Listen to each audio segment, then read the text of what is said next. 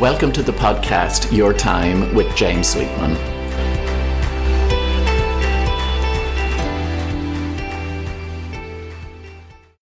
Hello and welcome to this week's edition of Your Time with James Sweetman. Thank you for tuning in. Sometimes I forget to say that because I know I have a loyal following of listeners who tune in every week, and it's always important for me to acknowledge that and how much your support and your reviews and your ratings mean, and the download figures, which is terrific. It keeps me going. This week's episode is slightly different in that it's the first of a two-parter. And it's something that's fairly personal as well. So since the beginning of the year, I've been doing some work myself on what I would phrase getting back to basics. It probably sounds like a political slogan, but getting back to basics, where I'm looking at those rituals or practices that I know keep me on the straight and narrow or keep a pep in my step. And I sort of know when I've drifted from them. And truth be told, the last few months of 2019 have been a challenging enough time for me with some health issues and some family concerns and pressures of work, etc. But with the new year, a new page, a new chapter, as it were, I'm getting back to basics and refocusing on some of those habits and routines and frequent actions that support me, that fuel me. And when I was jotting these down, one of the things that I wanted to make sure was that even contemplating them brought me a sense of pleasure. Because I think no matter what we're focused on, if we've come at it from a place of I must do, I should do, or feeling that it's a chore, well, I think it's self-defeating after a while. So yes, of course, sometimes we need to put conscious effort into creating some new habits. But I just wanted to get back to those routines that allow me to be the best of myself. And there was a lengthy list, certainly to go through. Some of them are mindset, some of them are actions. And rather than squeezing them all into one episode, I thought I could give them a little bit more justice by splitting them over 2 weeks. So that's what the plan is. Let me take a quick moment as well to say that there are a handful of tickets left for SOAR, my annual flagship workshop that takes place on the 30th of January, which if you're listening to this live is tomorrow, in the Westbury Hotel. There are a handful of tickets left. They're €65, and that includes refreshments. And of course, to mark the 10th consecutive year of SOAR, we have a little glass of bubbly on arrival as well. So let me get straight into this week's episode and share with you the first 10 of the 20 tips or distinctions that allow me to be the best of myself. It's interesting when I look at all of these intentions or habits or practices on the page in front of me, that really what I'm looking at here is a plan for my mental as well as my physical health. And it's interesting at this time of the year, people will put thought and attention into getting fitter or, exercising more or losing weight. But rarely would we give too much thought to any sort of conscious plan around our mental health. We'll do it for physical health, but not as much for mental health. And that's something that has come front and center for me in recent times, I have to say, where I want to give as equal balance or equal time and attention to my mental health as well as my physical health. And if I want to go for the mind, body, soul, trinity, I also want to include activities in there that fuel my soul, if I use that phrase. So I'm dealing with myself from more of an holistic perspective rather than just a physical perspective. And that was just an observation I had when I was reviewing these. But anyway, let me get stuck into tip number 1. And this is a core part of my morning ritual anyway, but it's something that I've let slip for a while. So I want to get it back at the forefront of my mind. And that's to start the day by acknowledging a skill or a strength or a talent in myself. So what I often find interesting is that we'll easily compliment other people, or we'll see strengths or talents or abilities in others. We'll recognize it, but rarely do we recognize it in ourselves. But yet that sense of recognition is a fundamental need that we have. When I'm working with clients, commonly, clients will say that, they don't feel sufficiently recognized or that their work is appreciated by colleagues or by their manager, but yet we don't actually give ourselves that sense of recognition either. So let's start as we mean to go on here. So my intention for 2020 is to start each day by acknowledging a quality in myself, And just to remind myself perhaps of that quality that I exercise every day. Others might see it in me. Let me just make sure I see it in myself. The second tip is saying thank you more purposefully and trying to do something from a place of gratitude or to say thanks as early in the day as possible. Now, certainly growing up, I was always told to say please and thank you. So I suppose this sits in that category. But recently I was reading two books. One was an old book by Wayne Dyer, the late Wayne Dyer, and another one, the autobiography of Diane von Furstenberg, the fashion designer famous for the wrap dress. But what was interesting was both of them tried to start their day in similar ways. Both endeavoured to say thank you. Wayne Dyer used to maybe send a copy of his book to someone or write a letter of thanks, a thank you note. And Diane von Furstenberg does something similar, so that they're starting the day by maybe acknowledging something that someone else has done for them, or just sending out something to others from a place of being of service or from a place of gratitude.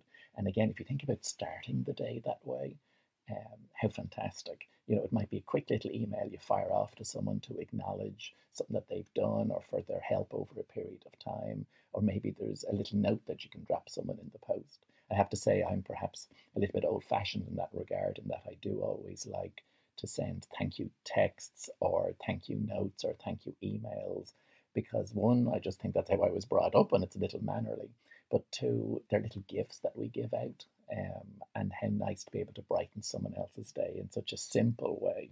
So to say thank you more purposefully and to try to start the day that way as well is something that I'm endeavouring to lean more into in 2020. The next 2 points could come under the umbrella heading of setting an intention, but the first one is setting the intention to purposely look for one good thing each day, or to coin that phrase of Maria Kondo, the tidying up, decluttering expert off Netflix. Your intention is to identify something each day that sparks joy. It's like that's how you leave the house. You're looking to see something good. And what I often say with this is it's a bit like walking into a room that's full of colours. And if you've set your intention to notice the colour red, you will see it because it's on your radar. Similar with life, like if you go into the day thinking it's going to be one of those days, it'll turn out to be one of those days because that's what you're looking for. You're looking for evidence to support that belief. So if you're seeking the negative, you will find it. But equally, if you're seeking the positive or something that brings you joy that day, you will find it too. The second one, tip number 4, under this umbrella heading of setting your intention, is to have at the forefront of your mind just one thing that you want to get done in the day ahead. So, of course, most of us have some sort of to-do lists, but if we play with the word to-do instead of T-O-D-O, we turn it into today, T-O-D-A-Y, and there's that one thing that's at the top of your today list that if you get this done or significantly progressed, well, then it's been a successful or an effective day for you. So you want that task or that desired result to be at the forefront of your mind. It might be work related, it might be something that's in personal life. If you think back to some of those time management tips I've shared before, if it is something that's work related, we try to action it before we get sucked into being reactive and responding to emails. Sometimes it's something very simple, or it might be a weight that you just want to get off your shoulders by actioning it sooner. So those 2 little tips about setting an intention, focusing on something that would spark joy in the day ahead, and then identifying that one task to focus on or to complete or to progress in the day ahead. Tip number 5 is short and sweet, and it might even sound a little bit glib, but one of my intentions for 2020 is to smile more. Now, I'm a fairly outgoing, upbeat, pleasant sort of person, I would think, especially in my dealings with others. But sometimes when I'm in my own company and I can be very serious, concentrating, and I can catch myself in the mirror or walking by a glass reflection, and it's like, gosh, I look very serious or I look very stern. So I want to purposely have a slightly lighter expression on my face, even when I'm in my own company. And one of the things that I'm doing in a very conscious way with this is that I'm focused on being more pleasant and perhaps more patient, which I could always do with when I'm in the car and when I'm in traffic. If you're driving by, you're stuck at traffic lights, or you see, drivers on the other side of the road, so often the expressions are stern as we're, blocked or, hampered in getting to where we want to go by volume of traffic. But as I often say, you're never stuck in traffic, you're actually part of traffic. And whilst that is an inconvenience for sure, one of the things that I want to try to do is to have a slightly lighter demeanour myself when I'm in traffic. So not just interacting with others, but that sort of pleasantness or lightness when I'm in my own company as well. So I want to be able to smile, not just for other people, but for myself, if I put it that way. Following on from that last point, point number 6 is to do with kindness. And there's a great question that I share in workshops that I deliver, often around communication skills or in particular conflict management. And that question is, do you want to be right or do you want to be kind? Because sometimes they're mutually exclusive. And whilst this is something that I will teach others, there are perhaps times when I could listen to that question and contemplate that question a bit more purposefully in my own life. The late Australian novelist Bryce Courtenay, I was reading about him recently, and he said that if you're pleasant or nice to other people, there will be the risk that you will get conned. But in the long run, it's a better journey because you are going to win. You're going to win more friends or more character or more joy. So you'll enjoy the process more. And in challenging situations, one of the things that I try to do is like, what's the kind thing to do here? Rather than to give my ego free rein. And of course, the ego will always want to be right. But sometimes the higher part of ourselves, when we take a moment to pause and listen, can give us another option that is kinder. And oftentimes that kindness is not just towards other people, it's kindness towards ourselves, which is self-compassion. So by asking that question, do you want to be right or do you want to be kind, or what would be the kind thing to do, is a way of showing ourselves more self-compassion. And if you think of maybe one of the qualities that the world could do it at the minute is more kindness. So we can do our bit by bringing that into the world as well. So of course that doesn't mean that we're going to be a pushover, or we're not going to have boundaries, or we're not going to be appropriately assertive.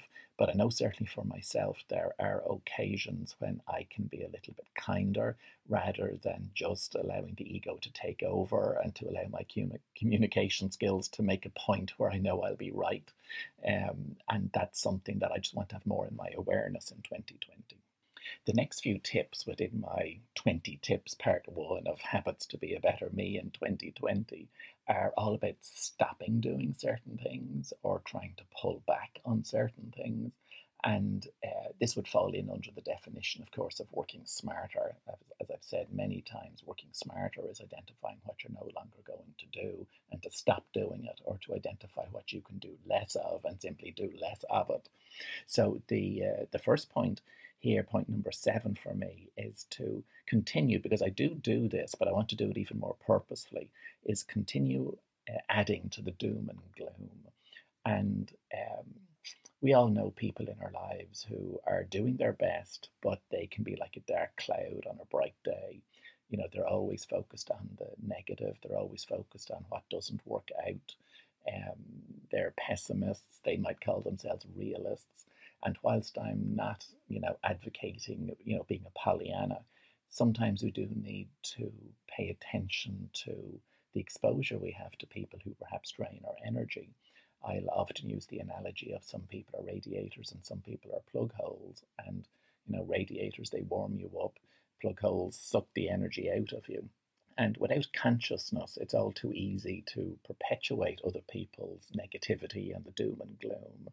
And what I often do in these instances is recognize what's going on, and I'll still be kind and try to be understanding. But sometimes I'll just look to detach myself, and maybe I'll need to leave a scenario. I'll wish them well, but I'll quietly take my leave. At minimum, I don't want to further participate in it. And sometimes people are not ready to hear alternative views. So you can keep your own counsel. So in those instances, I sometimes prefer to observe others rather than participate, because ultimately it doesn't really serve me. So I'll still be kind and understanding, but I will be perhaps more, how would I say it, my own well-being is higher on my own agenda. So, I know how looking after myself and being compassionate towards myself and leaning into positivity and optimism serves me best. And I'm not going to water that down for fear of making other people uncomfortable, let's put it that way. But sometimes the medium ground is just to extract myself from situations where perhaps we're just on a different wavelength.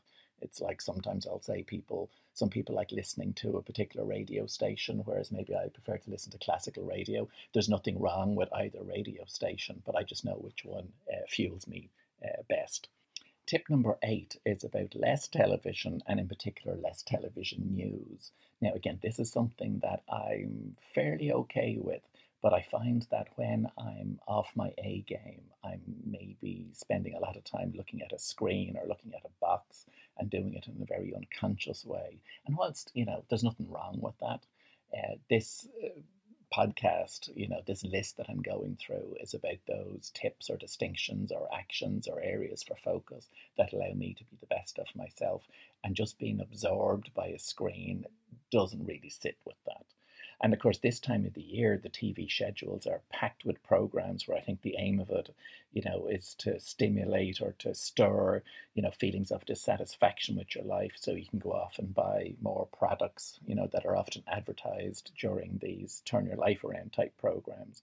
Having said that, I do find some of those programs in the area of health and fitness and wellness can be very inspirational and uplifting, when you see people with challenges and how they've turned things around for themselves or a different focus or chipping away. So if the feeling that you get is one of being upbeat or positive or even inspired, great, it's a source of inspiration. But if after watching a program you feel worse about yourself, well, then maybe it's time to switch that television off. One of the things that myself and Brian did in the past is that we have an evening where we don't watch the television. And that's something we tried a little while ago when we are away on holidays, because on holidays we won't switch a television on. So if we're staying in a hotel or in a villa that has a television, we'll cover it. We won't actually switch it on. And we find that that's very liberating and relaxing. And we said, how can we bring that back into home life? And of course, you've better conversation, or it gives you time for, to do something else. Of course, here in Ireland at the minute, we're in the midst of the election campaign. So there's even more news and political commentary than there normally is. And of course, a recent trend, well, I suppose it's not that recent now, it's gone back a good few years, in that news programs have shifted beyond just giving you facts. They're trying to sell you emotions, and there's much more emotional influencing going on with it.